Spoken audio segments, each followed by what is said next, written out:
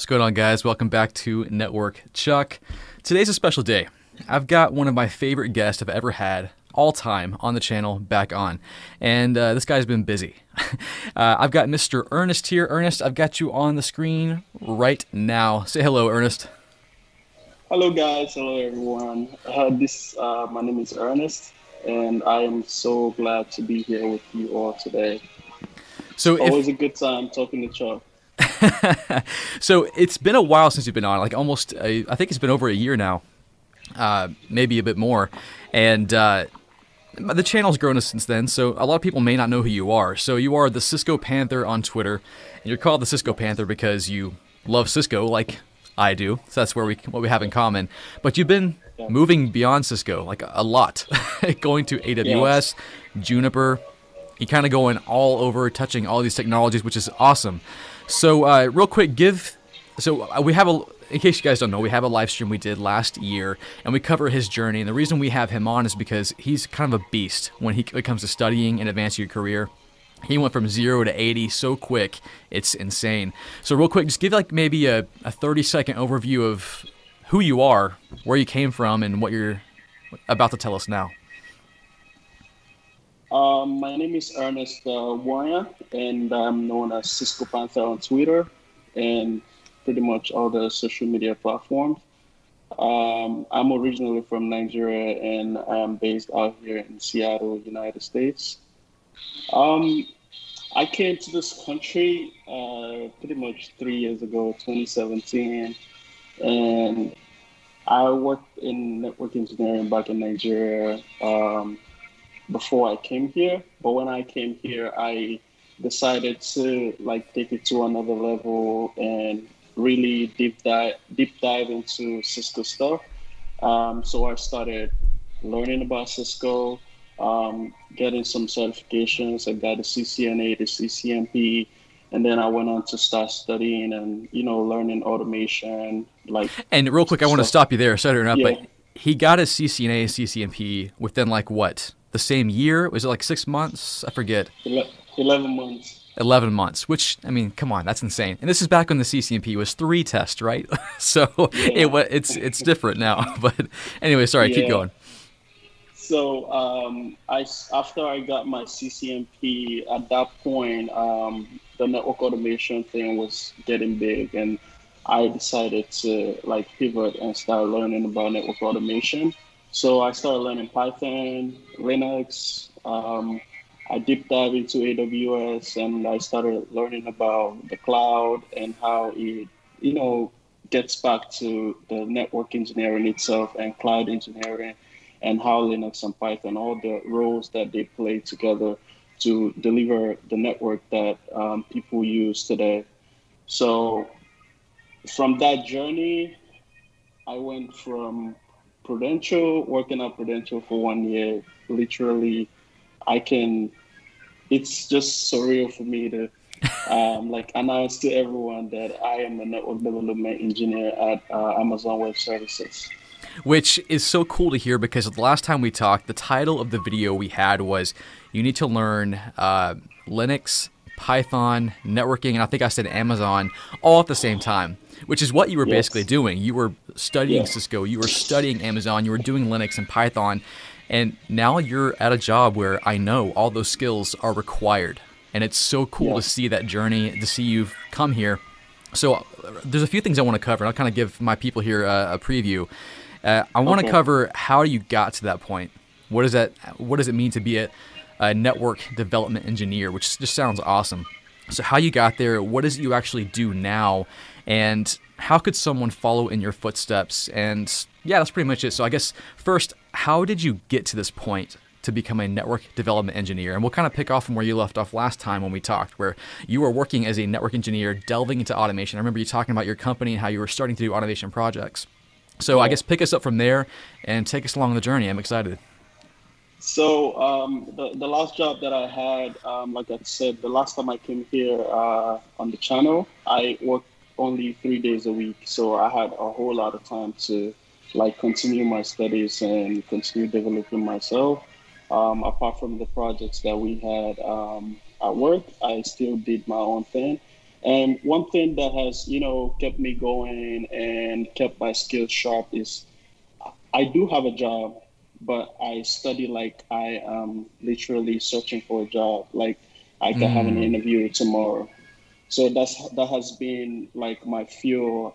I don't want to ever get complacent. Like I'm here now. I can relax and enjoy. So one thing Duane taught me is never let any time waste while you are at work, right? So most of the time when I was work, there was downtime. I started, coding, continuing learning my Python, doing some Linux command on the side. People used to come around. They ask you, "What are you doing?" Like, "Are you a software engineer?" Because your screen looks cool when you have some Python stuff on there. It looks different. So I was just, introducing and talking to the guys at the job about network automation and how it's going to change the face of networking in times to come. But at that point, my whole focus was going to work for Google, like I said the last time. Google. Right. So Okay. I was actually preparing for, the next opportunity I'm gonna get, so I don't mess it up like I did the last time. So I kept on with that pace and studying, and then January this year, Google actually sent me an email. I didn't apply this time. I just got an email from Google and they said, "Oh, they still have my resume from the last time. Would I like to talk to them on this position that they have?" I'm like, wow, I've been waiting for you guys. Let's do it. So, and guys, just to catch So you up real quick. So, last time we talked about Ernest actually interviewed at Google for a position, yeah, and they turned him down. And actually, that's part of the reason he got fired up and started studying automation because there were gaps that he wanted to fill in. Now they're yes. hunting after him. So, anyways, continue. I'm sorry. Yeah, so I was excited when I got the second call from Google. So I gave them my availability. We started talking and worked out all the logistics, and then I had my phone interview, which went pretty much well. And I was invited for the on-site interview, which is supposed to be the final one, like where you go and you spend the whole day at Google and you interview for like 6 hours, and Gosh. you you get to have 1 hour lunch in between, and then so they flew me out to Texas because I was supposed to work in the Austin, Texas office. Oh, So cool. I so I was flown out to Texas, and the next day I went for the interview.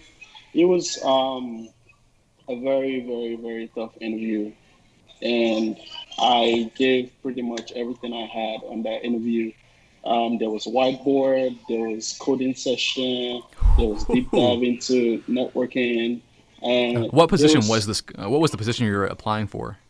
it was for a network engineer for enterprise operations. That was the exact Dang. position that I So it was wasn't even applying like for. development in the title. It was just network engineer, but you're expected to Yeah, know all that stuff. That's yeah. intense, man. I mean, for Google and companies like Google, like and Amazon, it doesn't matter what you're coming to do. You have to know how to code.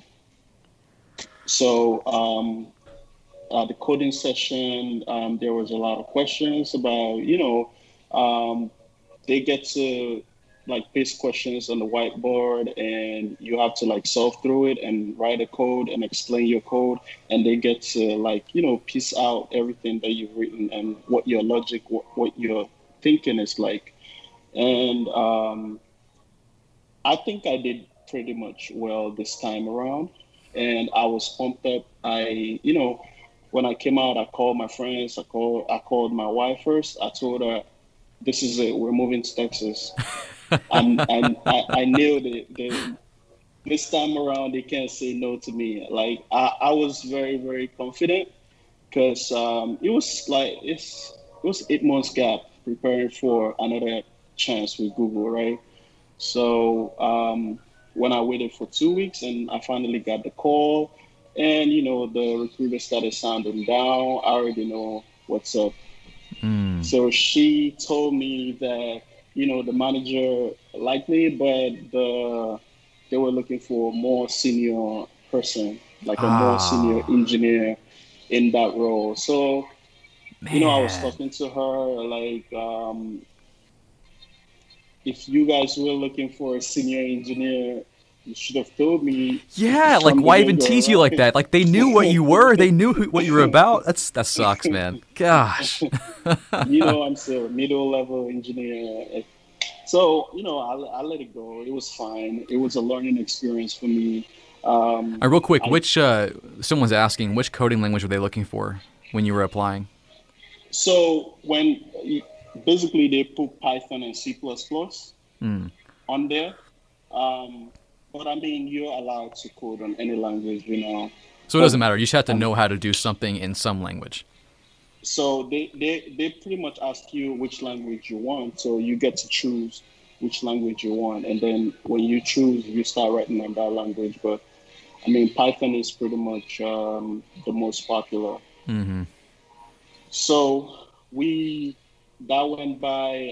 I let it go. I faced my job and started studying again. And every time, like I told you the last time, I go for a lot of interviews.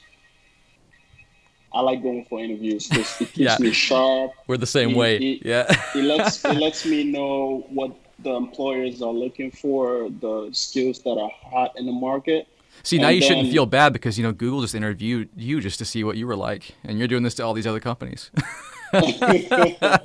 yes, yes. How So does it Google feel? pretty much did the same thing to me, and I took it well. I'm like, it's fine, it's okay. Maybe the next time I go back, it's gonna work out. So I let it go. It was about a month after that I got an email from Amazon. So let me take you back a little bit how the whole Amazon stuff started. That was on the side. I was talking about Google this whole time because that was my focus. That was what I was studying for. I Hmm. wanted to work for Google, right? Were you Um, GCP certified as well? I wasn't GCP certified. My thought process into it is that I know that GCP, AWS, Azure, there is still a network somewhere that somebody needs to manage. Totally true. Yep. So I was thinking about going on the back end, and doing what I love to do. So which is network engineering and actually playing with packets. And I know now we do it with automation, but somebody still has to be back there. So sometime last year, I think around June, one of my study session on Python, I wrote this tool, just a CLI tool. Um, I forgot pretty much the function of the tool, but I posted it on LinkedIn, right? It was just something simple. So some manager at Amazon saw it and he reached out. He actually sent me a DM and he's like, "If you're doing stuff like this, you should come work for us." What? Okay, that's amazing. So okay, let's backtrack a bit. I want to unpack that for a second because it's what I try to tell people, and I think it's a good idea, but we never know like how's it gonna pan out. But man, you're doing this. You're writing your own little code to do something, and you said it was like not a crazy thing, right? Like I mean, how many lines of Yeah, code would you say it was? I mean, it was pretty much long line. This was maybe I'll say 300 lines of code. Okay. It was something. It's not like a sophisticated tool. It was still on CLI. There was no front end, but I mean, it has function. And So so, that so was you pretty so you much what wrote I this did. thing and you just posted on LinkedIn, kind of like Yeah, a same way of putting it on GitHub or whatever, and you got yeah, noticed, which is like that's amazing. So guys, if you're like wanting to get noticed, this is what you do. Don't wait for an application. Don't wait for a job to come looking for you. Do stuff right now and put it out there. They're paying attention. So, anyways, keep going. That's awesome. I love that. yeah. So he sent me a DM and he told me if you're doing stuff like this and you really, really like it, you should come work for us. I'm like, yeah, I'm totally down for that. So he hooked me up with the recruiter in his team. He reached out to me. We started talking. We set up meetings, and then I did the interview, the phone interview, and it didn't go well. They said no Oh, again. Oh man, rejection city. But I mean, we know it ended well, so we can at least be kind of optimistic. So, anyways, continue. Yeah, so they actually bounced me again, and they pretty much said my automation skills are not where they want it, so they would have to like decline. And I was like, okay, you got to keep working, right? So I continued working. So after that scenario, I picked interest on Amazon. So you're After like, that you happened, were in love with Google for a while. You guys courted, and then they just kind of rejected you yeah. totally. So you're like, you know what? Amazon's looking real pretty right now. Yeah, so I picked interest on Amazon, and I really started applying like every 2 months. I just send out an application. They look at it, and then I go back there. I just see that it's no longer under review. I leave it alone. I started studying, and kept doing what I was doing, and still going to work and coming back. Um, at that point, I think I took the AWS Solutions Architect exam after a hmm long while of study, and I didn't pass it. Mm. I'm like, this cloud thing is not working for me. I probably should stay on my lane, right? Oh yeah. So I continued studying, doing Linux, Python, and network engineering, and just doing stuff at work and coming back home. But the good thing that kept me afloat is that throughout this period that all this was happening, I was seriously studying for the CCIE. So my networking core was always fresh. Like I had it down pat. Mm. So I was always studying. And So I want to pause there for a sec. 'Cause I know you hit on that yeah, last time, and I want to just harp on that because it's so important. You're a CCNP certified guy, and you are doing yeah, advanced networking stuff every single day. But you go back to your basics and you review that stuff because let's face it, yeah, everything in the CCNA, especially the new one, we're not going to touch every day, and if we don't touch it, we yeah, forget it. So it's so cool that you. I think yeah. it's humility to go back and review that stuff because most people are like, oh, well, I've got my CCNA, I got my CCNP, I'm not going to go back and touch that stuff, and Yeah. it's disciplined. I love that. I mean, even to today, somebody might just throw you like a subnetting question, and you got to think about it for a while. Mm-hmm. Because it's been long. You did subnetting, and you gotta like put two and two together to actually figure out what this guy's talking about, right?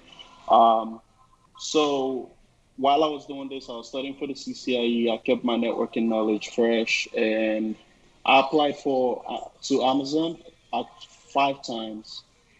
So My goodness, that's the persistence, first man. time, the I first love it. time I didn't pass the interview. The other three, I was actually declined. I didn't even get a call back.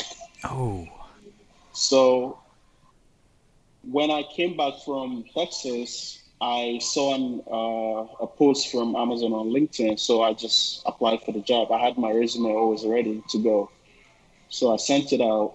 And then around I think it was 3 weeks later, I got an email saying, "Oh, they want to talk to me and this and that." I'm like, "Yes, yes, yes, yes. This is what I'm looking for. Let's do it." And being that I was coming back fresh from Google, all that time that I put in preparing for the Google interview, going to the whiteboard session, doing all the coding stuff that they had to do, nothing was scary to me anymore about mm, interviewing for those kinds of companies, right? So I didn't even like with Google, I would give like maybe 1 month notice to prepare and get ready for the interview. I think I did a week. I told them, let's go, let's do it next week. So we scheduled the phone interview next week. Um, you know, we had the phone interview that went well. They invited me for the on-site, which was virtual this time because of COVID-19. right, right. So I couldn't go to the site, actually on site. It was virtual. So that day came, we hopped on Amazon Chime. It's like a video stuff that we use internally. Mm. Um, No idea. Didn't even know that was a thing. That's pretty cool. Amazon Chime. Okay. yeah, so that's the video application. So I hopped on. Um, So at this session, I'm gonna deep dive a little bit into what the interview process looks like. It it's not like your everyday regular interview that you go. They ask you a couple of BGP questions, OSPF, and Hmm. this and that. It's nothing like that. You have to actually back up everything you say with a real project. It's not Really? about it's not about you did traffic engineering. I did local preference. I did this. No, it's not about what you know. Is have you done this before? Like where have you done something like this before? So if you stick it on your resume, they want you to actually walk through what it looked like for you to do that. Yes. So what they're looking for is somebody who can actually lead a project, any type of project, small, big, large, right? They need somebody who can talk through of what you've actually done. If you say you know Linux or you know Python, you've worked with Python, you've designed this network, you should be able to talk through the process of initiating the project, getting through approvals, getting supplies of the equipment, actually preparing the data, and all the stuff that you need to do. And then if you wrote a tool to help your organization do something, you have to be able to talk through stuff like that. And Mm. then, one thing that I noticed is that people who come into network engineering now have to know that, I mean, things are changing rapidly. Hmm. Now, at my job, I use Git more like I'm a software engineer. I'm not even a software engineer, but every time I'm on Git, because you're either reviewing code or you're sending code for somebody to review, That's crazy. it's because It's crazy to the be using Git and be using code the way you are, but you're not a software engineer, which is funny because yes. that to me is a software engineer. But it's an interesting world we live in now. Anyway, sorry, continue. Yeah, so I had at the interview I had 5 sessions. One is your leadership interview. One is going to be the coding session. Two is going to be networking, and one is about automation, like tools like Linux and stuff like that. So the networking piece, right? Hmm. People hear network development engineer, and then they study the whole big part of networking, the MPLS, BGP, OSPF, all that good stuff. Hmm. But then you get asked something as simple as, I wouldn't go into details, but how does traceroute work? Hmm. And you're looking like you need to explain how. I know you use traceroute every day, but how does it really work, right? So you have to be ready for the most fundamental question you can think about in terms of networking. So did they ask you like the higher what we consider the higher level questions, or do they stay low like that? Just have you explain the No, basics? they don't stay low. They start with the low, and Okay. they literally go from layer 1 to layer 4 real fast. Wow. That's crazy. So I know you can't give us too much information, but can you give us Yeah. maybe a sneak peek of what one of the harder questions might have been that you got? I mean, like one thing I gotta say is that everything you say would be used against you. Court kind of Right? situation. So if you talk about you did a BGP project, you should be ready to teach the interviewer BGP and how it is done and what it's used for. And even though I did the virtual on-site interview, I had a whiteboard. They have an application that you can actually draw what you're saying on the whiteboard over the video chat. So you piece out all the design and everything that you are talking about that you did in the past, how you achieved it, and how it's going to benefit. Amazon as a company and how much value you can add. So one thing to emphasize is technologies like Git, Mm-hmm. Linux, Python, fundamentals of networking, routing protocols, traffic engineering, all the layer two switching stuff. Um, so the big deal is you don't have to attach yourself to a particular vendor. Mm. They want you to know networking as just networking. Mm-hmm. It's not about Cisco. It's not about Juniper. Because So, all so that they're not stuff. asking you to like, what's the CLI command to configure BGP on a Cisco router? They're not asking you that kind of stuff. They're just asking you like, No, how does BGP actually work? yeah. How does because when you get on the real network, you're not gonna say, "Oh, I have to just work with Cisco devices because I'm a Cisco guy," right? Because Cisco has to integrate with Juniper, and so you have to know the standard stuff, like Mm. how networking works together, no matter what vendor it is. Um, it was a very rough interview, I would say again, because there was a lot of questions, there was a lot of deep diving. They had a lot of, they peel back everything you say to make sure that you really, really understand what you're talking about. How many people were you talking to at this point? Was it like two, three people? No, for the virtual interview, you have one person at a time for Okay.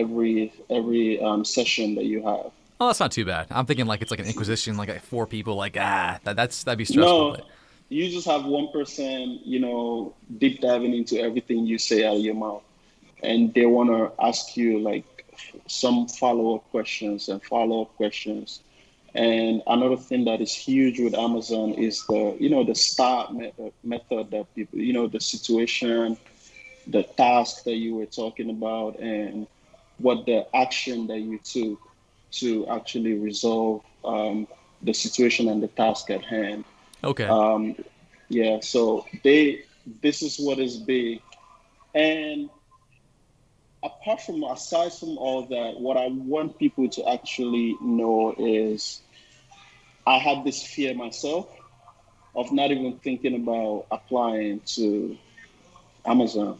Mm-hmm. Because when I look at the job description, I'm like, no, I'll stay where I am. Because I mean, I'm Okay. sure. I mean, I can't even imagine what it looked like. If it's a network development engineer, they probably listed Yeah. so like it was a laundry list of things they wanted. And you're like, I know what that is. I couldn't do it. That's scary, right? Yeah. Yeah, so people shouldn't be scared about, applying for um, positions like that. But I mean, you need to have some level of knowledge to actually get through the interview because it's easy to apply, but then getting a call back is one thing, getting through the phone screen is another one, and then actually passing the on-site interview, which is the biggest deal. And I think the phone screen as well, it's a 1 hour phone call, but they get to ask you a lot of questions because you're actually talking to somebody that is going to be in your team. Mm, So they're doing it to make sure that who they're bringing in their team is going to add value because they don't want a cog in the wheel, right. right? Right. So It so sounds you so have intense. I mean, my goodness. So you had you applied like 20,000 times, 5 times, and you're rejected a lot, which shows your perseverance. I mean, people will get down like just after one rejection, think, "Oh, I'm a terrible network engineer. I can't do anything. I'm so stupid." No, it's just there's a lot of people out there applying for things. There's standards that these companies have, and I got to do study a bit more. So 5 times you applied, you finally got the interview, got the phone screen, got past that, then you had the 5 different levels of sessions you had to go through. It was a networking and the coding session, and leadership, and what were the other ones? the automation, the tooling piece is called the tool, like where you get to show your Linux experience. Goodness gracious, my okay. That's so many skills we have to know, and I love that what we talked about last time is totally applicable to now. Like you really do need to learn all Yeah. these things if you want to. I mean, sure, if you want to stay in your lane, stay at a smaller company, and you're happy, that's fine. But if you want to work for one of the bigger companies and advance, and work for Google, hmm Amazon, whatever, this is what it takes. So walk us through what was the end result. So you finished the 5 death sessions of power, or whatever you want to call them, and how soon after did you know that you got the job? So when I finished the interview, I was confident, but I was like, whatever, because Google already put a bad taste in my mouth. I'm like, I can't, I can't go celebrate now, but I know I did well, and I knew that I know what I was talking about, and so I waited for I think 2 weeks, and then I already forgot that I did that interview. I literally forgot. Because So you were already on to the I, next thing, right? Like you're like, whatever. I'm not gonna hear yeah, back. Let's do this thing. Let's I go to the mean, next thing. the good thing is that I had leverage. I had a job. I had a very good job, right? So it's fine. At that Mm-hmm. point, it's okay. So when I got the call and she was, the recruiter tell you like we want to move forward with you. Congratulations. I'm like, wow, finally, That's so cool. That's awesome, man. finally. So first of all, congrats. Like that's a huge feat, Thank especially to you, hear man. the path you've taken. Like to how we spoke last time, and I know how hard you got to that, how hard you worked to get to that point, and now here you are. You're actually a network development engineer for Amazon. That's a huge company. Now I saw a few comments here. They asked, they kind of asked about the details of the benefits and the salary, which I know you can't tell too much about that. But I guess some of the Yeah, questions I can ask is it worth it? Is it what you expected or more? it's definitely worth it. Definitely worth it. And you have a lot of leverage. You have a lot of space to negotiate. Like I'm pretty much big on telling people to know your worth and know when to say no and when to say yes, and know what is good for your family because you have to explain to your wife why you're doing what you're doing if you're married, right? Yes, You have to it like helps think a little about your bit. you have to think about your family as well to make sure that you're making the right decision. Because I live in Seattle now, so I moved from the East Coast to the West Coast. Wow, So that's a big move. That's a big yeah, move. So how do you like it so far? yeah, I love it out here. It rains a lot. It's always gray. It's not a lot of sun.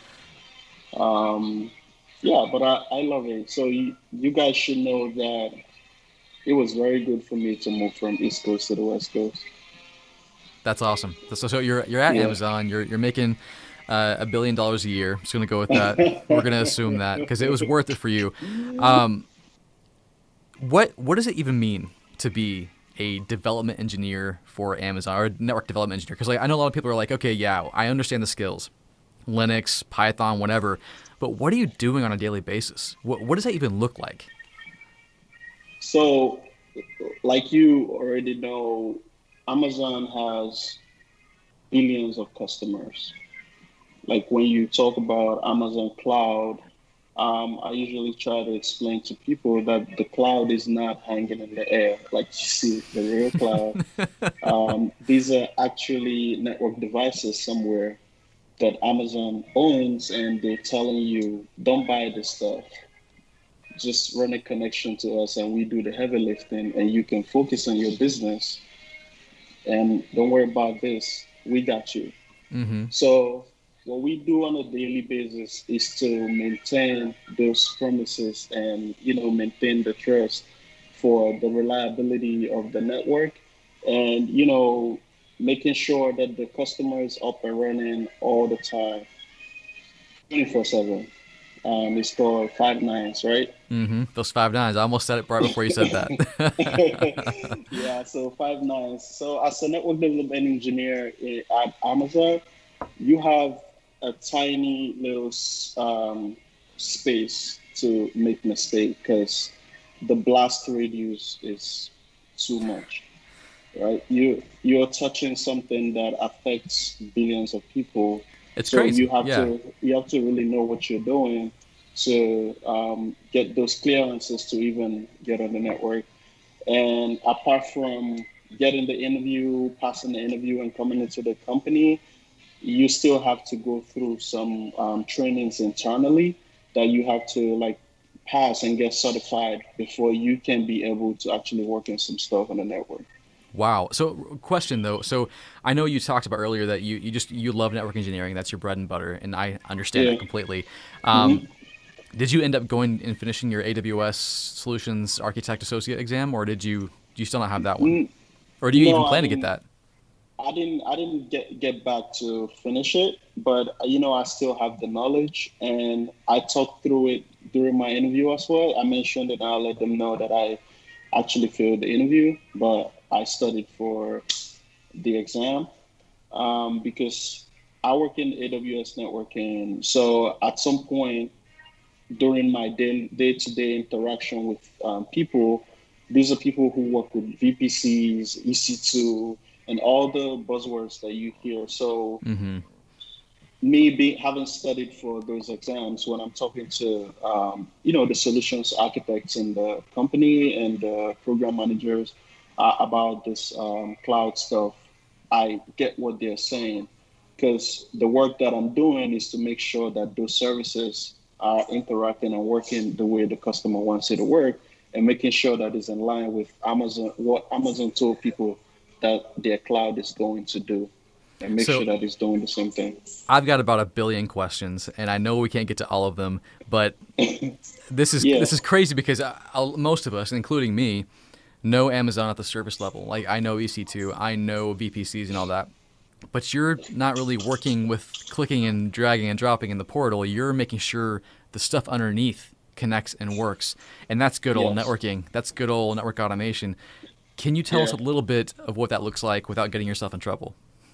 Because I know it's So, classified. Like, what are they using? Juniper? Are they yeah, using Cisco? Are they using their own stuff? Like, what does that look like? I mean, what I can say, I can't give the market share of the vendors, but what I can say is that what Amazon wants you to know is what networking is. They don't care about the vendor. Mm-hmm. So once you understand the basics and the advanced levels of networking, you're good to go. If you know how to configure BGP on Cisco device and you understand BGP properly, you can Google the Juniper command. And I think Juniper even has a tool where you can convert the Cisco command into Juniper command. And you go Mm. ahead and paste it on your device. But the problem is you have to understand what you're pasting, the bottom line, like what are you copying, what are you trying to do, what problem are you trying to solve. Um, So, so so I'm trying to read between the lines here. So you are working like so Amazon. Like I know Google has their own equipment. They actually white box and create. Does Amazon do the same kind of thing, or do they work with just other yeah, vendors? yeah, we work with other vendors. We have our homegrown tools and commodities hardware, which is owned by Amazon with its own operating system and everything. Man, Um, I would love just to see so that stuff. My gosh, you got to be a kid in a candy store right now. It's got to be so fun. yeah, I used to think like that. When I was, preparing for the Google interview, some people mentioned to me, oh, they have this white box that is made by Google. That it doesn't have any attachment with Cisco and Juniper. So I was looking forward to actually see what that stuff looks like. But through Amazon has their own stuff. Every company is trying to, save costs and making sure they're doing what is right for them. But you still get to see other vendors as a player in the network. So the bottom line is knowing your stuff. So the device is the device. The Cisco CLI is the Juniper, Junos is Junos, iOS is iOS, Hmm. but BGP is still BGP, OSPF is still OSPF. What business problem are you trying to solve? That is basically the bottom line. So, this might be a question you can't answer, but I'm curious. So we know networking and all that it entails. What is involved in the layers in between to get it to become the infrastructure for the cloud? So when I create a VPC, what's the fabric? What's the overlay making that happen in the hardware and everything? And you probably can't So, tell me, can you? so you talking about classified stuff, right? I mean, I can't get into that too much, or what how Amazon does their stuff and what we do and how we actually deliver the services. Because what did Amazon promise? Like, don't worry about the networking, right? Because right now Hmm. you're worrying about the networking. Just I'm do your worried. I business, want to mind know. your business, mind your business. But one thing I gotta say is you don't get to do conf T or get on the CLI and do nothing in Amazon. So it's all automation. It's all through It programmability. it's not possible. That's probably gonna be your last day if you try something like that. So you never. So if you the day you SSH into a device, the alarms go off and they ship you No, out the I box or mean something. you can SSH into a device. It's allowed, but you don't get to do configuration manually on the device. On a So live device, at least. and I'm gonna ask one more question you can't answer. As far as their software defined networking, is it proprietary or is it a vendor that we might know and love? Um, it is proprietary. Okay, okay, and that's fair enough. And Yeah, I assume because we they've been doing we automation do before our automation was cool.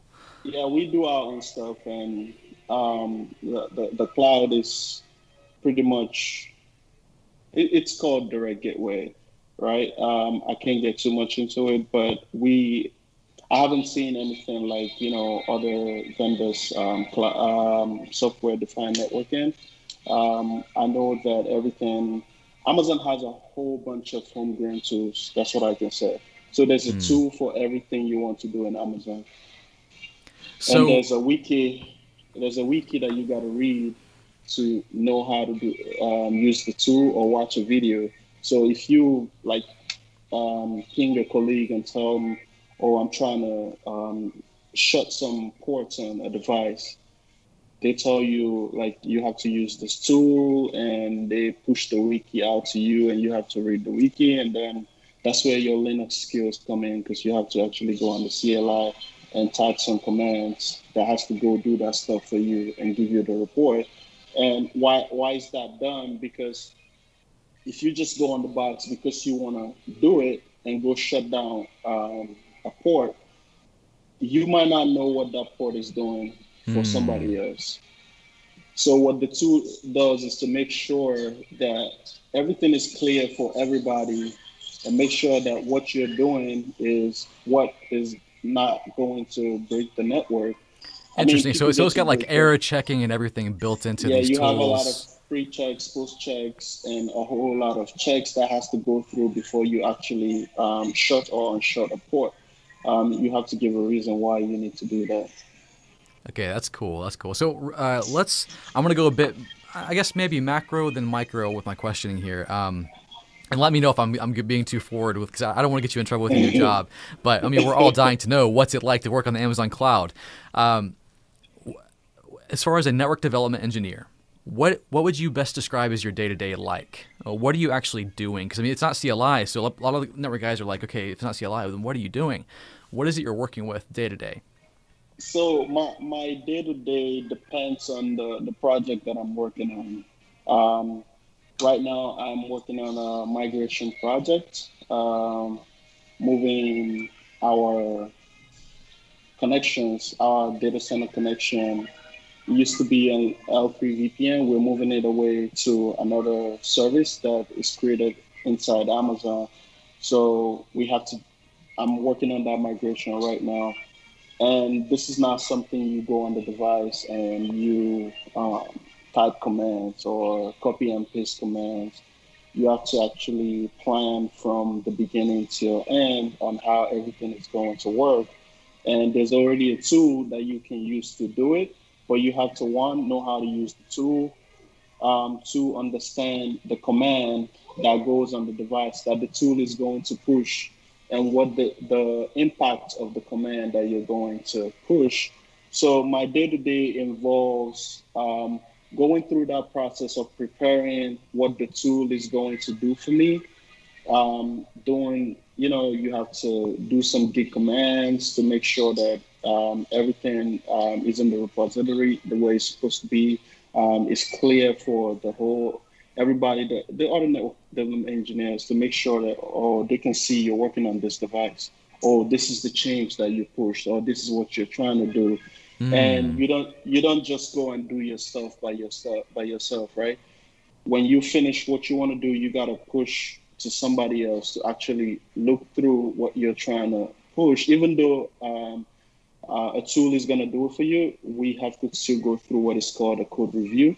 So your team member or more senior engineer has to look through what you're trying to push, and then you get the approval. And when you get that approval, you have to go through your manager, you get an approval, and then you go through the, it's called the L3.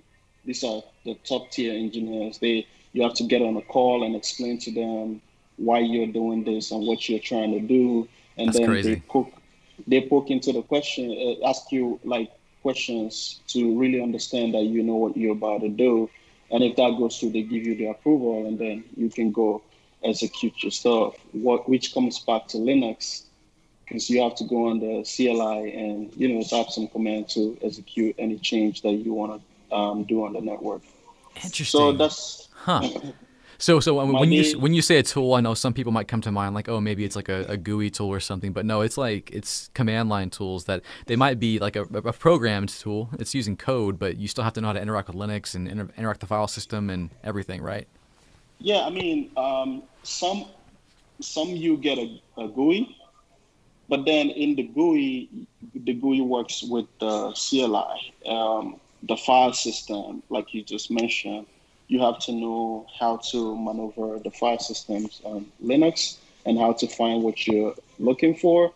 And like Git is so important in Amazon. I can't even emphasize it enough.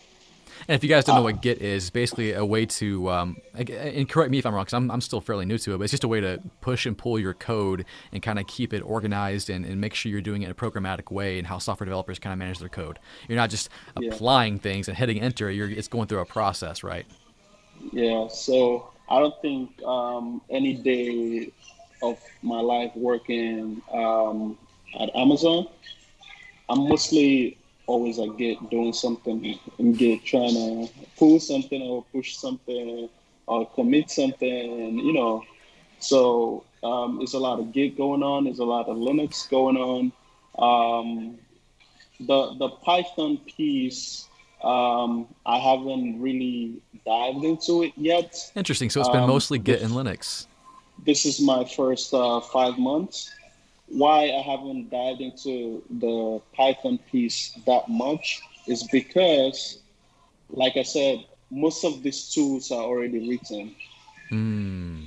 You have a whole bunch of templates that you can use to do your job.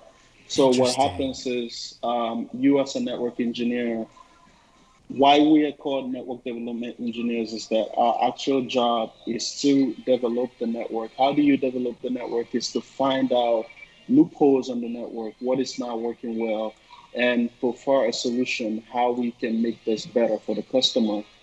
And that's where the Python piece comes in. If you find a problem that you want to solve, you have to do it programmatically. So you have to write a code and come up with a tool. Or maybe you have customers that you do. When I say customers, there are people who still work for Amazon, right? They might be Hmm. solutions architects, system engineers. They're coming from other departments. We regard them as customers. So if you're doing something for them, I mean, as a network development engineer, they don't want you to do something repeatedly for a long time. So if you do something like 5 times, find a way to automate it and ship it. Teach the other people how to do it, push it to them, and go on to the next thing. Interesting. So So, I mean, you at your, I don't know what level you're at, but what level do you have to be at to say, okay, I'm going to develop a Python script for this function? Can anyone just do that? yes, that's what you're here for as a network development engineer. Okay, You okay. find a problem. You either send an email or you talk about it with your manager on your one-on-one meeting with them. You talk about it in the team meeting, and they ask you questions. Everybody try to understand why you want to do what you're proposing, and if it's going to be beneficial to the company. And if all that goes through, your manager is gonna really support you to get that going, to start the project or whatever it is, and get it going. And you're gonna get noticed for doing that. That's interesting. That's interesting that you guys write your own tools. Now, this kind of goes into this question I have from Christian Martin. He says, since Amazon deploys very large infrastructure, what DevOps tools do they use? Is it Ansible, Puppet, Chef, Terraform? Do y'all use any of that? In my department, I haven't seen Ansible. I mean, I'm in the networking piece. I mean, the DevOps tools, the maybe the solutions architects, the system engineers.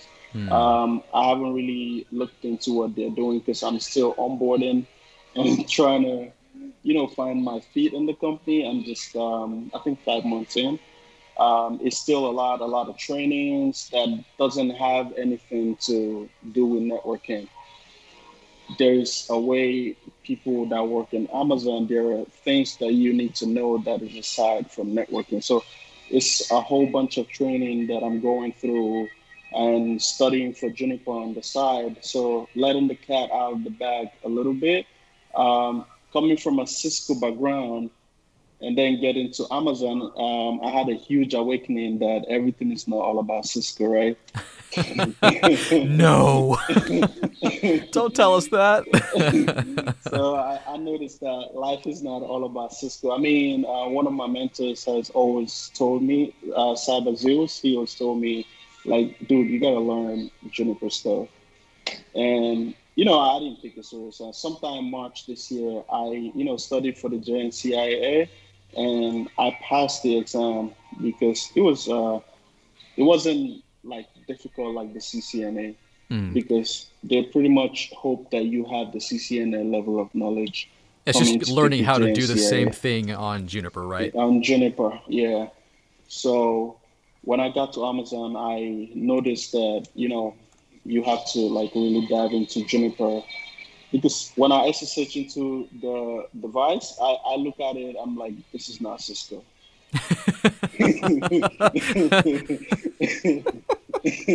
That's funny. We're not in Kansas anymore. That's okay. So that's interesting. So I want to dive into that first, real quick. But first, I want to ask. So as a network development engineer at Amazon, what would you say are the top 3 skills you think make you good there? And I know you have a team you work with too. What are some skills you see that your team uses? Because I know you're still fairly new, like 5 months in at a large company like this. You're still getting your feet wet. It's crazy. Yeah. So what are the main tier skills you think are invaluable in what you do day to day?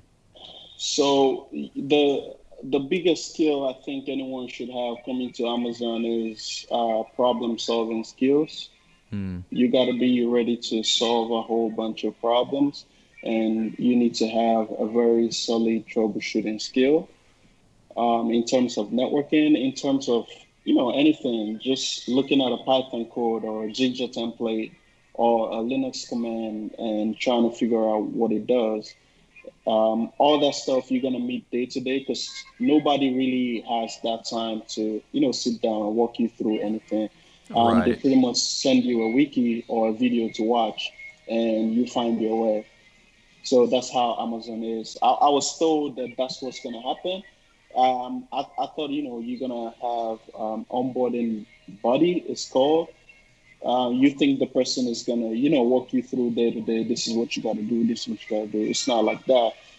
So coming to Amazon, you got to have that problem solving skills by yourself, knowing how to figure out stuff on your own.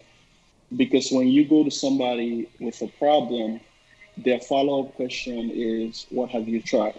Have you tried this? Have you done this? Have you done that? Have you done this? And if you haven't checked all that boxes, you're going to not look cool.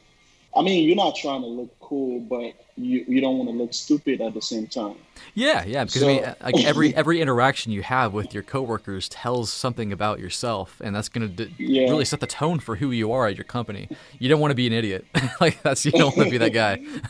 Yeah, you don't want to be that guy when you ping somebody. They'd be like, "Oh my God, he's here again with." Yeah, you don't want to be the guy that everyone's talking about, right? He's here with another problem. So you have to really dive into the problem, and when you're at your wit's end, then you can ask for help. And so I mentioned problem solving and troubleshooting skills. Linux is very, very important because I think 50%, I'll say 40% of stuff that we do is done with Linux commands. Man, that's So, crazy. so Linux is very important for, and Bash scripting, it's a very important skills to have coming to Amazon. And Python, Jinja templating, the networking piece, which is very important, and then Git, knowing how to use Git, because you can literally break a whole lot of stuff if you don't know how to use Git. So when you're pushing code out via Git, is it just in Jinja templates? Is that what we're talking about? I mean, how does the actual configuration of the device look if you're not doing CLI? So what happens is that the templates are already there. You can do your Jinja templates, and you have like YAML files that has the variables that is also generated from another repository. So all the stuff is already arranged. You just have to know how to move them around. And these are all just custom programs they built in Linux that manage this. 'Cause it's not Ansible. Ansible does that kind of stuff, right? But it's all custom, right? Yeah, it's custom. It's not. So that's another thing that I wanted to talk about. Like, I had somebody go. I got a call. Somebody called me. He was talking about, oh, I got this interview with Amazon, and I'm going for a network development engineer. Asked me several questions. I told him what I can tell him. So he told me. So I asked him, are you good with automation? He said, I've done something with NetMiko, Napalm, and stuff like that. Mm-hmm. So I told him, dude, no, that's not going to cut it. That's just CLI with Python, man. Because nobody's going to ask you anything about Napalm. I don't think so. Because you're not going to have access to Napalm on your your coding session. It's just raw white coding sheet that you just coding on. You can include NetMiko anywhere. You can include Napalm anywhere. You have to do stuff with regular Python coding. So it's not about Ansible or NetMiko or Napalm. That's crazy, man. Now, I have a question from Jeff Hill. I'm going to throw it up here real quick. I know you can't see it, but I'll read it to you real quick. So for someone who's starting like rock bottom and they're fresh, and I know you probably expected this question from me, what can they do? What can they study right now to become like you? Because, I mean, you've probably learned some things that probably don't help you in your job right now, but you probably have learned some things that are vital. So what would you say is the path starting from nothing to get to where you are? So starting from nothing to get here, CCNA is a very solid foundation for anyone that is coming into networking. I mean, people talk about Network Plus. Network Plus is good, but I mean, I would say get your CCNA and try to look into Juniper as well. Don't just stay with Cisco. Try to get your Juniper stuff and get the CCNA, try the CCNP. And then if you can, get to JNCIS with Juniper, JNCIP, because all that comes together. And you're putting a lot of emphasis on Juniper. I'm getting a little theme here. Why? Because dealing with Google and Amazon, I know how much Juniper that you gotta know. Why? So why do these big companies hate on Cisco, man? Is it just because they're too pricey, or do they have a vendetta? Are they competitors? Like Cisco kind of gets in the cloud world, right? That is way above my pay grade. I feel like you know stuff though. I feel like there's secrets. That decision is way above my pay grade, right? Okay. So Juniper, Cisco. I mean, one thing I tell people is I get a lot of messages, people telling me, oh, I see people passing the CCNA every day on CCNP, and I'm stuck on this stuff. I can't. It's like it's not moving. So I told one of the guys, he actually messaged me on Twitter. I told him it's not about how fast you passed it. It's about what you actually know. How much information did you get from that process? Are you actually a network engineer, or you just have a CCNA Yeah, and I a mean, it's CCNP? totally doesn't matter how fast you go. And I always tell people, I mean, if you end up failing it and then you go back and pass it, I feel like you end up knowing more because you had to study it again and know it even better. There's a big difference between passing your CCNA and then knowing the stuff in the CCNA. There is a big difference. Yeah, yeah. I failed by switch exam, one of the CCNP exams, and I went back after 2 weeks and I passed it. And it was just a learning process for me. So I tell people it's not about being scared of, oh, am I gonna pass or am I gonna fail? It's about what you're actually learning, because is what you know is what is gonna pay you. It's not your CCNA certificate or your CCNP certificate that is gonna pay you. I don't think any company has ever asked me to bring my CCNA certificate to show them. Interesting. Nobody has asked me for that. They just want to see it on your resume. Nobody's going to confirm if you actually have it. They'll know if you have it when they talk to you. So That's a it's good not point. about the paper. They'll just know if you're that guy or not. Interesting. So, like the CCN, when you get the CCNP and the JNCIE or JNCIS or whatever you choose to do, just learn Juniper. You might not even write the certification if you don't want to. Just know how to do that stuff. The certification gives you a lot of visibility. It makes people look at your profile and actually want to talk to you. Because when you don't have them and you don't have any experience to show, people don't actually know where to place you or start a conversation with you in terms of a network engineering job. So it's like something that separates you from the pack. Oh, I've studied for this thing, I went through the process, and I have the certification to show for it. So when you get that down, you can dive into automation because it's not going anywhere. Even though most of the companies are not using it yet, but they are going to start using it very, very soon. And a lot of companies are already doing it, because the larger the company becomes, the larger it becomes to manage the configurations. Oh yeah, and they can't afford to keep hiring network engineers. They have to get to a point where they have just got maybe the three they have, and let's automate some things. And visibility into operations, and making changes on the network. I used to talk to somebody about having engineers come in at night to make changes on the network. Sometimes you don't have to go in physically if you have your network automated. So you can pretty much do it from anywhere. Companies are coming out with zero touch provisioning. All that stuff leads back to automation. So in the automation piece, I think people should look into Git, Linux, Python. Python is my favorite language. I see a couple of job descriptions or the skills required for some of these high-end jobs. They mention Go, Python. Go is actually from Google. Go language, Python, Perl, and then C++. Interesting. So these four are the ones that I've seen times and times again. So the core skills you've listed so far that are kind of outside the typical networking realm. 'Cause, I mean, it's kind of easy to go, okay, I want to become a network engineer, CCNA, JNCIA. Like we've got it mapped out for us.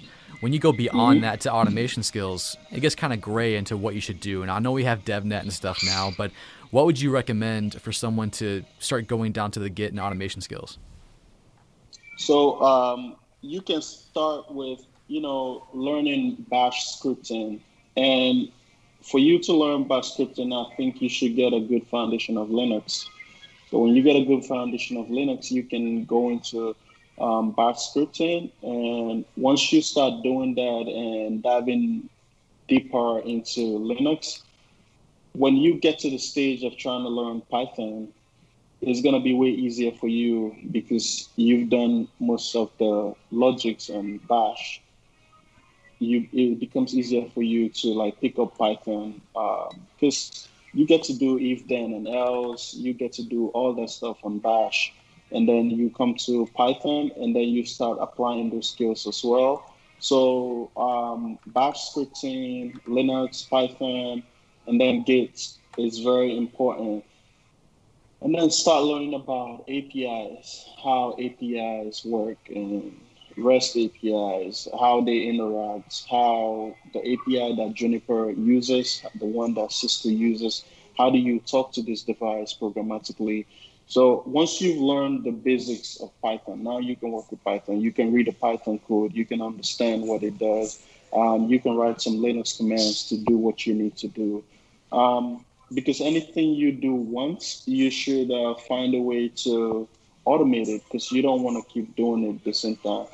Like the favorite example is going to 50 devices to paste configuration, one configuration on 50 devices, or telling a script to pull it from this file and go paste it on 50 devices. So you might do 20 minutes against 2 weeks. So practically, so using that example, I know a lot of sources will say, okay, use Ansible to do that, use NetMiko to do that. From the perspective of what real automation looks like in a business, I know we have Cisco's platforms and Juniper has their own stuff. And then from Amazon's perspective, they have their own stuff. So what would you recommend for someone to actually start trying to use the stuff? What should they start with? What tools should they start to use? When you're asking tools, how do you mean? Like, I mean, because should they learn Ansible or should they learn something else to like start automating device configuration? I mean, what I think people should focus on is actually understanding how Python works. Like the NetMiko stuff that people use was written by somebody with Python, right? Kirk Byers. So, Kirk, yeah. So what people need to learn is how to like come up with your own stuff. It's not always good to reinvent the wheel, but at some point you want to create your own solution. So you're saying instead of importing the NetMiko library into your Python code, write what the NetMiko library is already kind of doing, or at least understand what's going on there. Understand how NetMiko does its job. Gotcha. That would be a great learning experience for you. How does it actually push the commands? How does it SSH into the device? How can this tool be developed to do something more? What are the shortcomings of NetMiko? What can NetMiko do and what can it not do? And how can I improve this tool on my own to get this done? So while you're studying for your CCNA and whatever certification you're studying for, you try to automate stuff. You have a couple of automation videos. There's a lot of automation videos on YouTube showing, skills on how to automate devices. Once you start doing it, you go from there and start developing your skills and doing more stuff with Python. But what I want people to focus on is learning Python as a language, the way a software engineer would think about Python, not just for network engineering purposes. Like people jump into it and they want to automate devices. After you're done automating devices, what if you don't know what API Juniper is asking for or how to make that interact with your program or whatever project you're trying to work? So it's a lot of things that goes into it, but it all boils down to knowing Linux, understanding Python as a language, Bash scripting. Nobody can take that away from you. You can go pretty much anywhere with having those core foundations. And that's excellent advice because I mean, you're right. You could learn all these different tools, but all those tools are based on what you just said. It's based on Linux. It's based on Python. It's Yeah, based on Bash. And if it doesn't matter that those skills will feed into any other thing you do. So yeah. what are your for someone who's just starting out? Let's say they just got their CCNA or they just got their CCNP. What's your favorite resource to start learning Linux and Python and all this stuff? My favorite Linux is the one that taught me Linux. The way I liked it was linuxacademy.com. I think it's acloudguru.com now. I Yeah, think they yeah, I think so. merged. So that's where I got so many resources for Linux, and they have you do labs, and I must have posted some of the screenshots when I was studying Linux. And so Linux Academy, it's a very great resource for learning Linux. I think you can get pretty much anything you want about Linux on that website. Awesome, They awesome. have Okay. the foundation, they have the Linux engineering certificate, anything you want so far Linux is concerned, I think you can find there. I believe so. And then for Python, what would you say is someone, or where should they start? So for Python, I'd like to help other people because what I found in my own experience is that I was stuck on the learning loop. I was going from resources to resource, from resource to resource, just learning Python, pretty much doing the same thing. And when I finish one, I jump to another one. And I'm always feeling like there's something else I need to find out. There's something else I need to find out. But what I would say to people is when you go through a book and go through the video and watch a couple of examples, start writing codes, doing your own stuff on your own. Think about projects on what you want to work on. Look at what somebody already did and try to replicate it. And not try to create anything fancy or anything new. Just take something somebody has done before and do it again. Okay, somebody wrote NetMikro that all of us are using NetMikro. I mean, find out what is on the back end. How did he come up with this great idea, and just dive into a project. One guy that is very good, his training is very good, is Code Steel. Code Steel. Yes, on Udemy. It's COLTSTEELE. Code Steel. Okay, I'll look him He up has right a now. he has a Python course that is very, very good that I liked. And then when you want to, narrow it down to networking, our man David Bumble was my go-to, and Eric Chow, his book. I don't know if I'm pronouncing his last name right. I think it's Chow or Chew or something. I think it's Chew. Yeah, Eric Chu. Yeah, his book was another resource if you want to learn about Python and networking. But for just learning Python as a language, CodeSteel and Codecademy are the two best resources that I would recommend because they would expose you to a lot. Yeah, I love Codecademy, we talked about this last time too. It's one of those places that I know you keep going back to. I don't know if you still do that, just to learn the Yes, basics because I they teach do. it so well. Yeah, they teach it so well. And you start writing code from the jump and you write code until you're done. It's not like you're sitting down watching a video and looking at somebody teach you. They actually make you write code from beginning to end, which is a very good learning experience for anybody. So Codecademy is on top of the list when it comes to learning Python. Awesome, awesome. So we got Linux, we got Python. Now, have you looked? I know this is going to come up, but the question of DevNet Associate. Do you think that would be a good path to go down, or have you even looked at that much? Because I know you kind of had your skills. You were well beyond that by the time the DevNet Associate came out. Yeah, I looked at the DevNet stuff, and when I was going through the material for the DevNet Associate, I actually stopped halfway because it was something I already gone through. But the DevNet Associate exam is a good path if you are working on Cisco devices. So if you want to work on the big guys, avoid Cisco. No, I'm not saying avoid Cisco. But you don't need to avoid Cisco because there's a whole lot of people still using Cisco. True. They Yeah. still have a very huge market share, so you can never go wrong with Cisco. But for the DevNet is very good. It's gonna introduce you to a lot of programming stuff. But the only thing is that they're geared towards Cisco devices.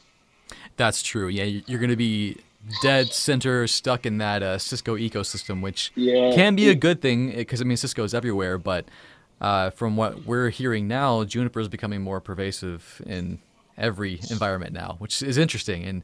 And actually, I think it's a good time to talk about. But we're going to do some questions here, some super chats that came in. But I do want you to get a chance to kind of talk about your Juniper journey and what you might be doing with releasing some content. yes.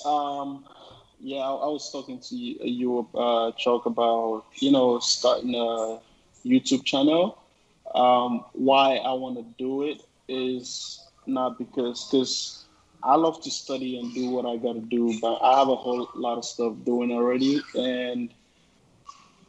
But when I wanted to learn Juniper, I went on YouTube. I went on different learning websites.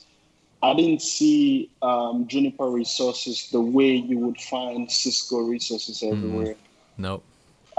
You can go from 0 to 100 on Cisco, pretty much any Cisco technology on YouTube, but you can't do that with Juniper. And now I work for Amazon. You get all that stuff because you work for Amazon, so you don't have to pay for all that sophisticated training. So you can get like the Juniper internal trainings. I mean, all the people that are partners with Juniper, you can get all that stuff.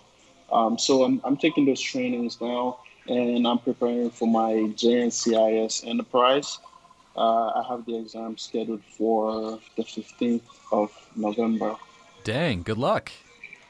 Yeah, so I work here now, but it's not time to relax because you have to like show that you know what you're doing.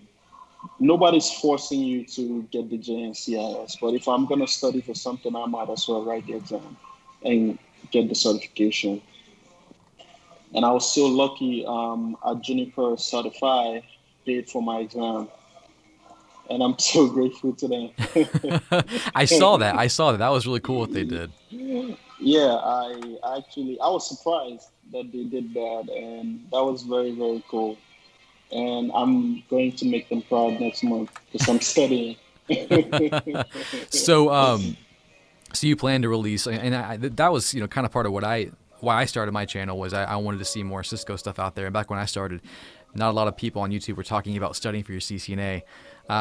So I think it's cool what you're doing with Juniper because Juniper could become a huge player in this market. And you're right, there's not a lot of stuff out there on Juniper. When I saw that Juniper was doing their certs for free back in the summer, I'm like, oh, that's so cool. There's no resources out there except for what Juniper provides themselves. But yeah, there's nothing out there. So it'd be really cool to see you produce some stuff for that. I'll watch it. It sounds awesome because I'm not going to do it. because if you go to Juniper Genius, I've actually used it. They prepare you for the exam. You get to know all the Juniper terms and everything you need to pass the exam. But the real life application and working with Juniper devices, how much deep diving we do with Cisco and labbing and setting up stuff. You don't do something that sophisticated on the Juniper Genius website. So I want to be able to create something in the scale of what Cisco has online with Juniper. That's what I actually want to do. And I'm going to start creating those contents next year.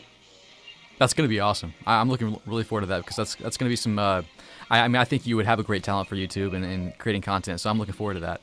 So, anyways, we have some questions here. This is a great question from DeFury. I want to throw this up here. Let me see if I can pull this up. Yeah, here we go. So this is kind of a question that goes into what we talked about last time. He says, how do you learn so many things at once? Are you learning anything currently other than tech topics? That's a good question, too. So I know you are a multifaceted learner. You love audiobooks. So I guess you can go into how do you learn multiple tech topics and also non-technical topics. So when I started, I focused on basically Cisco technologies, how to get my CCNA and learn Cisco devices and how they work and how to design networks. And a huge shout out to Jeremy Chalk. Mm-hmm. He is my virtual mentor. He might not know it, but I still hear his voice in my head because he taught me a whole lot when it comes to networking. So at that point, I focused on learning about network engineering, getting my CCNA, my CCNP. I was doing 5 hours a day, studying for 11 months to get all that done. So when I finished, I kind of diverted into, doing Python, Linux, and Git and cloud. All that stuff comes from time management. Like I make a timetable. This day I'm going to be studying for AWS this amount of time and Linux this amount of time. Because at the long run, you will notice that all like where I work now, for instance, everything comes together. You have to do Linux, Git, networking at the same time. Nobody's gonna let you focus on just networking and let the other guy do Git and let the other guy do Linux. You have to work with everything at the same time.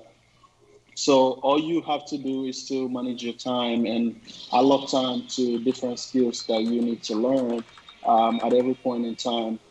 And when I have an exam scheduled, I kind of give it way more time.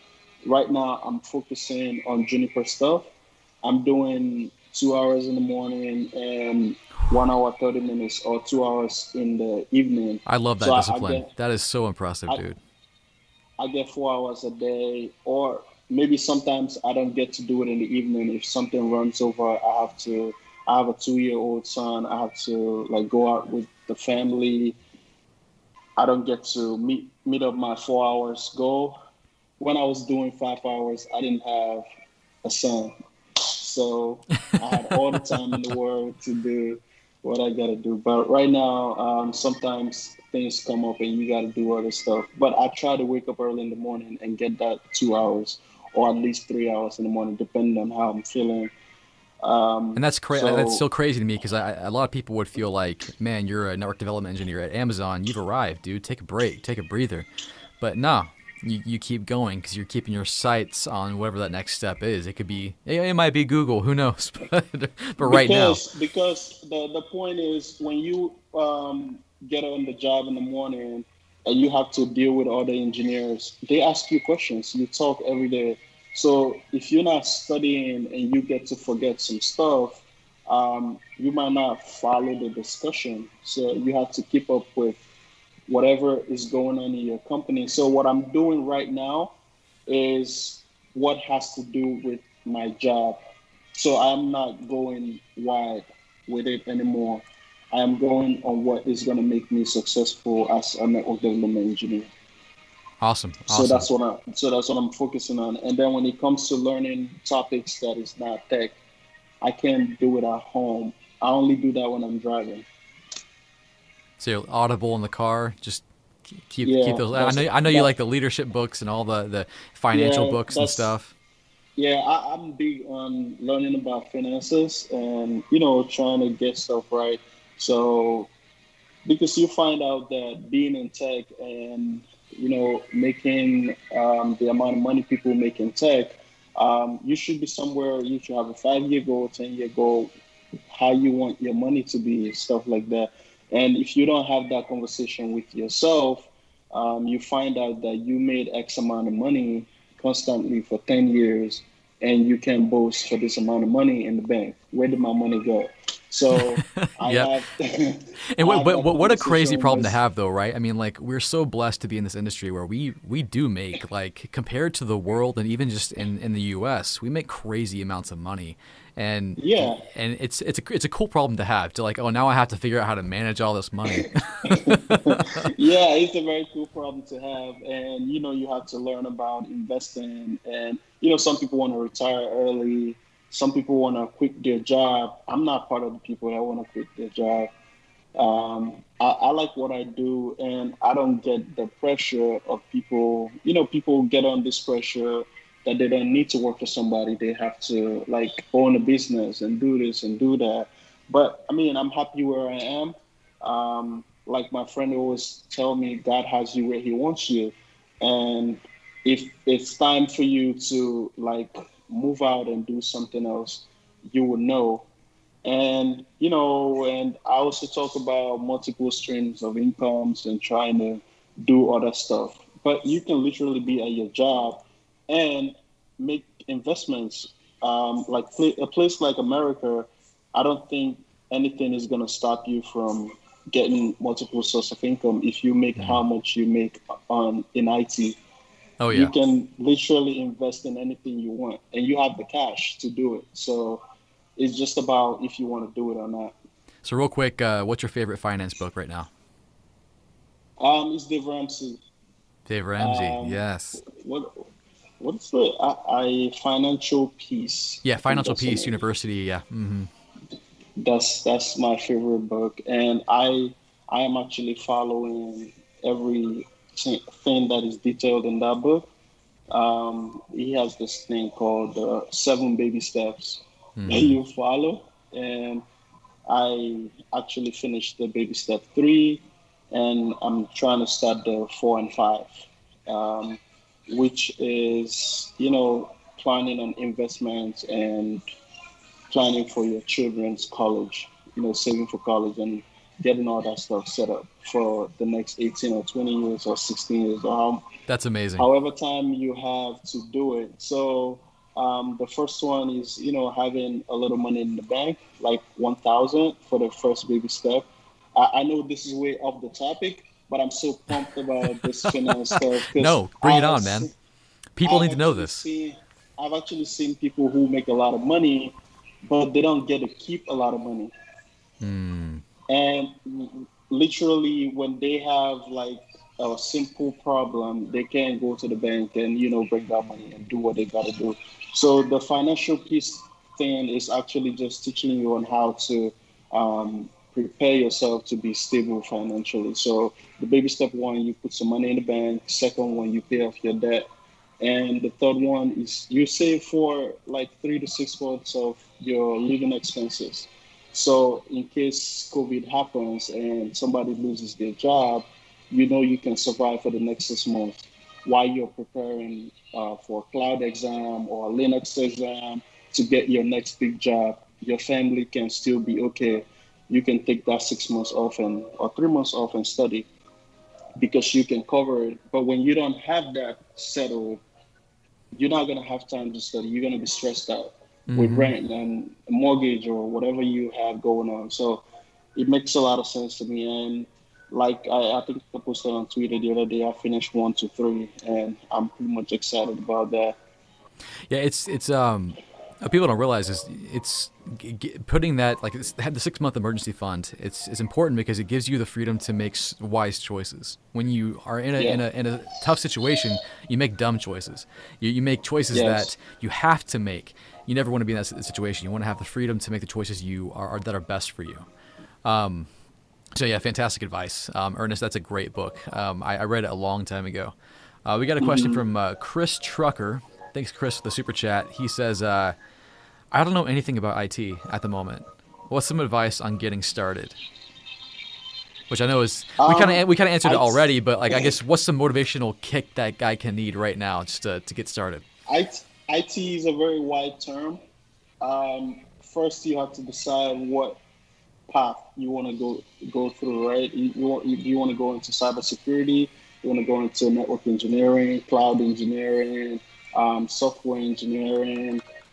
There's a lot of things that you could do in terms of IT. So first is to decide which path that do I want to take, and then the next question is how do I get where I need to be in this particular path that I'm taking. That's good. That's good. We had another question from Jeff Hill. He was asking about, let me see. I try to get his comment up here, but he says, Ernest, how do you feel about the A+, Net Plus, Security Plus? Should I do that or go straight to CCNA and then cloud?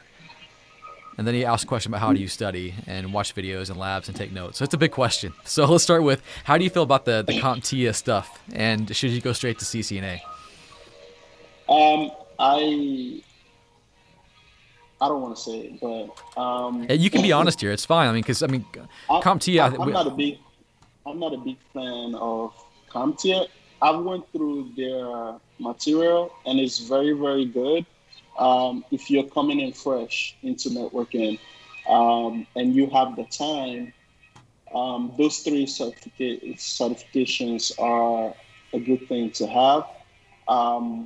But if you don't have the time, I think the CCNA pretty much starts from the basics and takes you to a certain level when network engineering is concerned.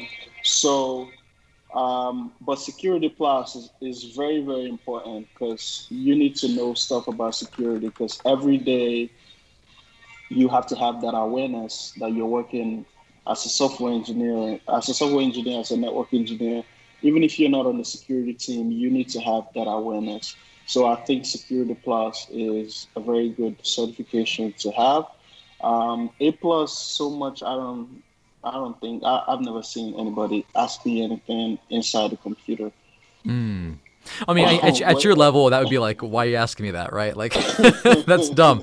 Now, the only, I guess, the situations where I tell people you should look at the CompTIA stuff, the A plus, Security Plus.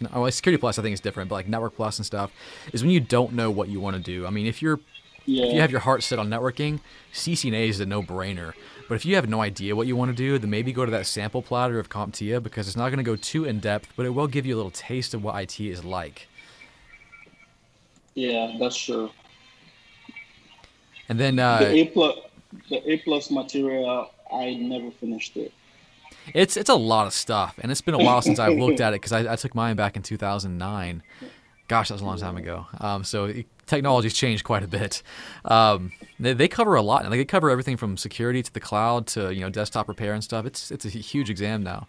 Sometimes you get this feeling like maybe somebody's gonna ask me how to upgrade the RAM. Like what? I don't know this stuff. I've forgotten about this stuff. Okay, you mean you're not going to walk into the Amazon data centers and change out like one of the terabytes of RAM they have? Yeah, so you don't get to do that every day. So I mean, you can get past the A plus if you're not looking to do something. I don't want to say repair computers because A plus is not about repairing computers. It's about knowing about the components that make up the computer system. Mm-hmm. So if you have the time, it's a good thing. It's a good to have.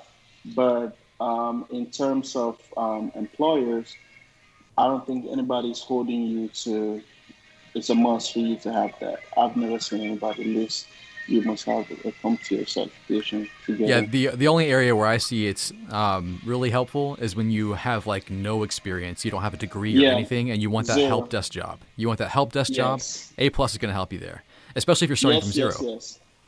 Yeah, if you're starting from zero and you have zero experience and you didn't study like computer science. Somebody like me, I studied computer science before even coming over here, so I have the background.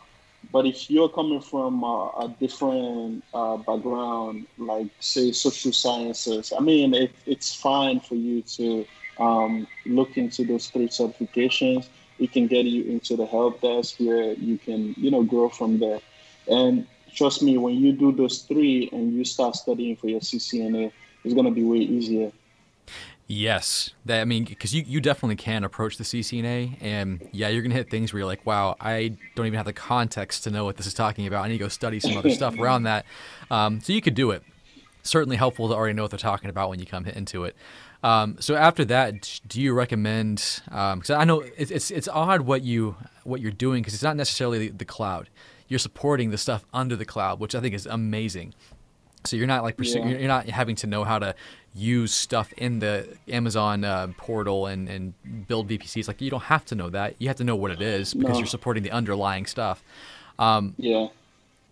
So for to be someone like you don't necessarily have to. I mean, you definitely have to be aware of the cloud stuff, but you don't have to have that certification, right? Yeah, you don't have to have that certification. I mean, it's good to have so you can relate better with the customers. But if you're not going to become a solutions architect at Amazon, stuff like that, it's not a must-have for you to have AWS cloud certifications. They care more about the automation piece and networking. Cool. And his last part of his question was, how do you study? So are you a handwritten notes kind of guy? Do you just watch it, absorb it because you are amazing now, and that's just how you do things? I don't know. How do you do it? Yeah, I think I've become sophisticated now. You're Like basically a my computer. my You just plug it in. I my, just boop, no, flash drive. my Juniper exam that I'm preparing for now, I'm not actually taking notes. I'm going through the video training that was provided by Juniper, and I'm reading these two books, Enterprise Routing and Enterprise Switching. Is a Juniper book that I have on Safari Books Online, which is where I do all my studying. Hmm. So when I started, I used to use physical books, but then I switched over into using Safari Books Online, and I don't think I've ever bought any physical book again. That's me When I too. started, I think it's called O'Reilly now. They've officially yeah, changed their name. O'Reilly, But yeah, yeah, I use them O'Reilly. exclusively. Yeah, so I have the 1 year plan. I keep the 1 year plan. So I just go on there and I study anything I want to study. But if I'm learning something new, why I'm doing this for the JNCIS is because most of the content is just switching over from what you already know, but now you're learning how Juniper does it. So I get it. I must have had a notes for. I have thousands of notes for OSPF, BGP, all the layer two stuff. But if I'm learning something new, somebody starting new, I would suggest taking notes. Some people decide to write. I like to write myself. Some people use OneNote to organize their notes. I have notes I write physically, and I go back and read them. So when I read the first time, I watch the video, I do the lab, and then I come back and read my notes again, and then go back and lab it up again, and then it begins to make sense. So with that, you can handle any project that you have or talk to somebody about that particular technology because you've done it repeatedly again and again and again. Some like Hmm. OSPF, I can't count how many times I've studied OSPF. And sometimes I ask myself, like, why are you reading about OSPF today? Why not? It's awesome. No, I'm just but then you notice that the more you read OSPF, the more you find out something about the database, about the algorithm, how stuff works that you might never know. Because I remember one of the questions that was I got asked at the Amazon interview. I didn't figure out what that stuff was. I had to go back and look it up. And it's crazy how much you can forget, and I hate it so yes, much. And what the I'm trying to develop a habit like you to where I have to force myself to go back and learn the things that I don't even know I forgot. And that's key. And yeah, I think that's part of like why you feel like, oh, I didn't know that about OSPF. Well, maybe you did once. You just forgot. yeah. Yeah, I mean, try to remember and you don't, you have to go back and like check it out and, maybe lab it up again and figure it out and see, oh, OSPF has that. So when next somebody talks to you about it, you can talk through what that stuff is. So takeaway is what I'm getting is lab it up, write it down, repeat. Because like repetition, I think, is the key with all this stuff, especially if you're going to end up doing it on a day-to-day. So how much time do you have? I know it's like we've gone some time. How much time do you have left? I mean, I can spare another 20 minutes. Okay, so I'll go through a few more questions that I won't take too much of your time, but thank you so much for sticking around and answering questions. This is so cool. Sure. Quick super chat from Smacky, just says, I love your videos. Appreciate what you do and keep on grinding. I will, thank you. And we got a question from Dave here. Dave W. Let me throw it up real quick on the screen. There it is. It says, and this is actually interesting, how can one go from a desktop support role, make a jump to network engineer role at a large company like Amazon? So I'm assuming they already work at Amazon, they're doing desktop support. How do they jump up to where you might be? It is actually easy, even if you don't work for Amazon already. You just have to study, learn this stuff. But I mean, at some point, depending on the role that you're coming into, you might require some experience. It's not just about studying and getting the certification. They want you to have done this before in real production network. So wherever you're working at, if it's Amazon, it's going to be easy for you to make a jump if you can prove to your manager that you're at the level of becoming a network engineer. And the only way you can do that is by studying and, taking up projects, working with other network engineers that you have in your company, shadowing them, talking to them, and making them notice you that you want to come on this side of the building. So there's a whole other side of the building where you keep all the smaller guys on the other side. Yeah, if you want to come on the side of the building, so you have to let them know you show interest, and while you're studying, you try to involve yourself in the projects that are going on in your company, and try to dig around stuff. Most of the companies have labs where you can lab up stuff in-house, and you can let your manager know that you're studying for this certification, and this is where you want to be in the next 1 year, and this is how you plan to do it, even if it means getting a CCNA or a CCNP or JCNP, whatever it is, or even getting a CCIE. Nobody stops you from getting a CCIE as a desktop support guy. Nobody's stopping you from doing it, right? You can do that, go from 0 to 100. You can make a plan for yourself, say 18 months, 2 years, 3 years, I want to get out of here. And this is what I'm going to do to get out of this position. So that's what I would advise anyone to do, because our industry in terms of network engineering and cloud engineering, cybersecurity, is so good because you can literally learn your way into whichever role you want to go into from YouTube or any website online. It's not like nursing where you have to get this approval and that license and this and that before you get a job. Here, if you can prove that you can do this stuff, somebody out there is going to give you a shot. I know, isn't that like it's the best thing in the world? And I always tell people it's like cheat codes for life. I mean, you're right. Like most traditional careers, you have to take a loan out and go to school. You have to take time away for your family to possibly go to a building or whatever and do assignments that aren't even applicable to what you want to do. With networking and IT and cloud, man, you just sign up for some free stuff, and there's a ton of free stuff on YouTube, or you can just pay $30 a month at the most on most websites and get amazing training and accelerate. Yes. And it's really up to you. It's just your grit, and that's such a rare thing where it's just it comes down to how hard are you willing to work, because it's right there. All you got to do is just run at it and grab it. I love that. Yeah, right there. Like anybody that comes close to me, if I see you're not doing anything, I start talking to you about IT. It's like preaching to people about going to church. Oh yeah, I'm I I'm an tell you IT what, evangelist. It's do you know I'm like, Jesus and do you want to get in IT? yeah. I'm like, what are you doing? Oh, you work here. Do you want to get into IT? I think you can do it in 6 months to 1 year, and you can be I in do the IT same and thing. I've make got a like two whole lot guys of at money. church right now. I'm like I got them studying for their stuff. Yeah, so I talked to this guy in my church. I saw him. He works for UPS. So I told him, dude, you're a young guy. You can make a lot of money doing IT. You just have to sit down and study for some time and, get it done.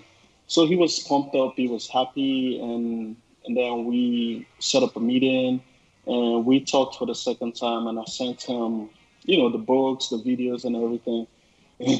And then he texted me the next day and he told me, bro, I'm good with UPS. I stay here. Oh, and that's the thing. I mean, it's not easy. I mean, it's more attainable than most careers, but it's certainly not easy. Yeah, it's not a That's walk in the park. You can just go get it.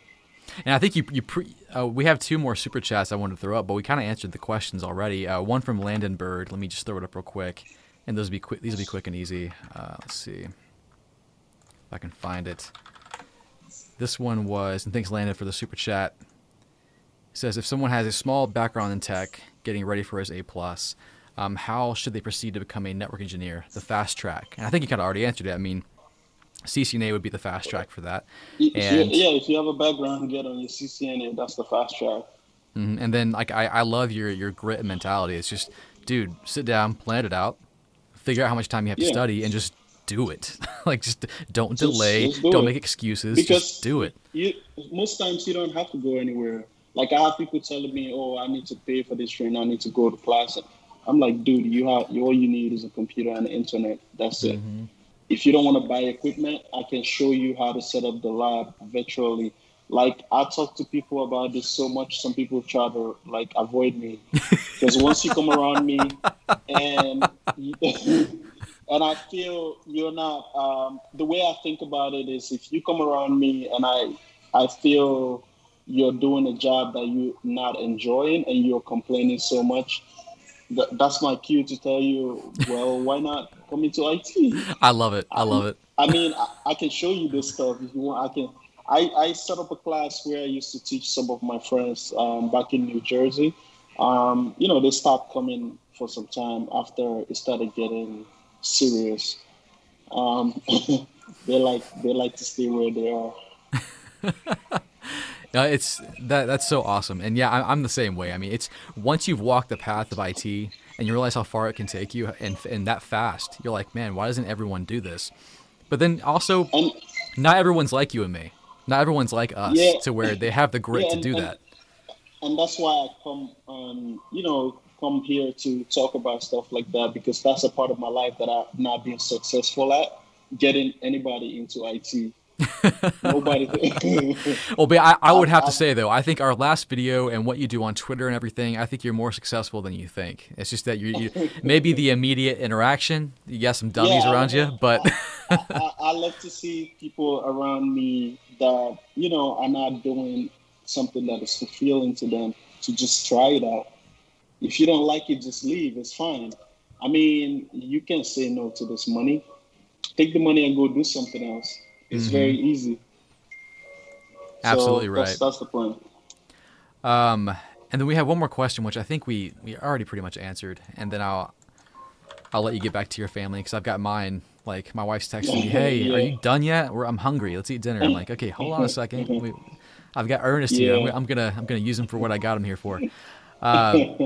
So Reed Lens, thank you for the super chat. She said, "I love technology and want to get started in IT. Would you recommend getting the CompTIA IT Fundamentals or A plus or another cert for beginners?"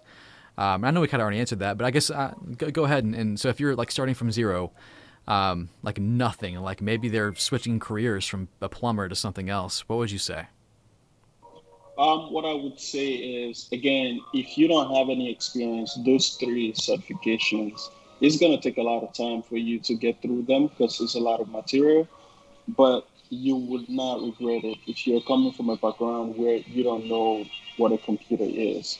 CompTIA is a good place to start because Cisco is going to be a little bit daunting if you go straight to the CCNA. And that doesn't mean you cannot do it. Um, I mean, if you listen to somebody like Jeremy, I'm sure you're going to love networking. You're not going to go back. Um, but if you start with CompTIA and get that foundation and then come into CCNA, you're going to come in with a whole lot of knowledge to knock out your CCNA. So you pretty much really don't need to study to pass the exams. Like I always tell people, if you get through the CompTIA materials, prepare for your CCNA, set a date, and go write your CCNA exam and get your CCNA. Awesome, awesome. Yeah, and they said Reed said IT fundamentals are A plus. I would say the IT fundamentals, skip that. A plus is entry level. You Yeah, can do that. And yeah, then A yeah, plus is good. A plus get you into the help desk, desktop support position. Um, so it's a good place to start. Because once you're in the company and you're doing something with computers, as a desktop support guy or help desk guy, you're going to be interacting with the engineers or mm-hmm. whoever is in the IT in the company, and you can start asking them questions like, "How did you get here? Like, what can I do to like move up or go to some other company and become the next big deal?" So it's very easy when it comes to networking. You just have to study your way through. Yep, absolutely. Well, Ernest, dude, I appreciate so much that you stayed on so long and came on and answered people's questions and shared your experience of how you became a network development engineer at Amazon, which, by the way, congrats again. Like, that's truly Thank incredible you, to man. see your journey and how far you've come. It's impressive, and you keep me motivated. I know you keep so many people motivated. So I know you're frustrated with your immediate circle of people that they won't get excited about IT, but let me tell you, you sparked so many people's lives already. You're helping people stay focused. I'm sure you've already given people listening right now, just like, I mean, I don't know if you know this, but we've had like over 700 people listening to you right now. So Wow. you've got them stoked and ready to go. If you guys want to follow Ernest, he's extremely active on Twitter. It's at Cisco_Panther. I've got it in the description below. Go follow him right now. He's posting stuff all the time. I was going through his feed today, and it's fantastic. Any passing words of wisdom, Ernest, before we leave off here? So I want to say two things before we leave off here. I want to shout out to the network engineers in Nigeria. I know they're going through a lot of stuff, and we have the current end SARS movement that is going on. I don't know if you've seen it online. I've seen a few of your Um, tweets, and it looks they really are sucky. the special anti-robbery squad, what they're doing to the tech guys in Nigeria, because they think anybody with like, dude, you can't get a job with your beard in Nigeria. Well, I would be You screwed. have you have to cut it off. You have to cut that beard off to come for an interview in Nigeria. So it's Wow. just a different climate. They see you the way you are right now. The police thinks you're a criminal, which doesn't make any sense. Mm. So that's the awareness the youth are raising now in the country to actually let these people know that people do forex trading, people work in IT. We are allowed to take our laptops wherever we are or look whichever way we want to look, have tattoos and have beards and have dreadlocks and stuff like that. So I just wanted to shed light on the part of the police brutality going on in Nigeria. And the last thing I have to tell people is don't get scared about the job description that you see online. Just go study them and apply. The people working there are human beings like you, and they ask questions too. They get confused at times, and they go and find the information. So I see people they look at the job description maybe from a company like Amazon or Google or Facebook. They look at it and they're like, no, I'm not on this level yet. You already backing out from the position even before applying. Just apply. The worst they can do is decline or tell you you didn't pass the interview, and you keep moving. And the very last one is always know where your worth is at every point in time. How much you're worth as a network engineer or whatever IT path that you're into. Know your worth. You can find it online. You can ask people. there are so many resources to know how much you're supposed to be making at every point in time, so nobody takes advantage of you. Great advice. I encounter so many engineers who are just insanely talented, and they don't realize how valuable they are, and they stay in the same place and never make a move, and they're making chump change compared to what they could be making in the industry. So that's fantastic. Yeah. And yeah, my heart goes out to all the people in Nigeria. I can't imagine not having the freedoms that we have here in the U.S. and being frustrated with Yeah. that. That's terrible. So yeah, let's keep them in our prayers. And again, Ernest, dude, thanks so much. Again, guys, go follow Ernest right now on Twitter. And yeah, that's all we got. So we don't want to take up any more of your study time today. So go and study right now. Ernest, go study. Everyone else, go study. I'm gonna go eat. And that's it, guys. We'll catch you guys next time. All right. Thank you. Bye.